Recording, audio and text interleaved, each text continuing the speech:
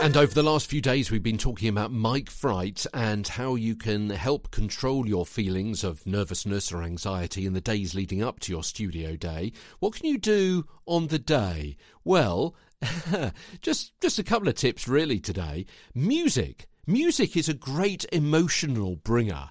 So when you get up on your big day, you get out of bed, pick a track that gives you positive energy and brings a smile to your face. So it could be something from your childhood or a recent song that you can't stop listening to that just makes you feel great and positive and a lover of life. Got a quote here from the BBC Sports website from earlier on this year, which said, snooker player Ali Carter suggested that Whitney Houston inspired him to a first-ranking title in 7 years as he won the German Masters.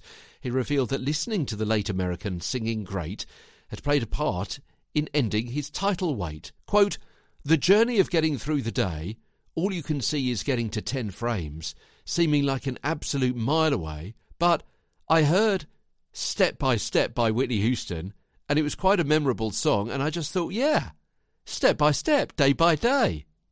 And I've got there.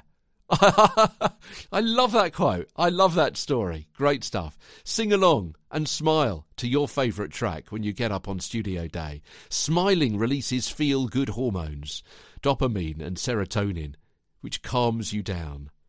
And then, if you have got out of bed the wrong side, maybe you had a row with the kids or an unexpected bill, you can't take those emotions to your audience in the studio. Leave your troubles at the studio door.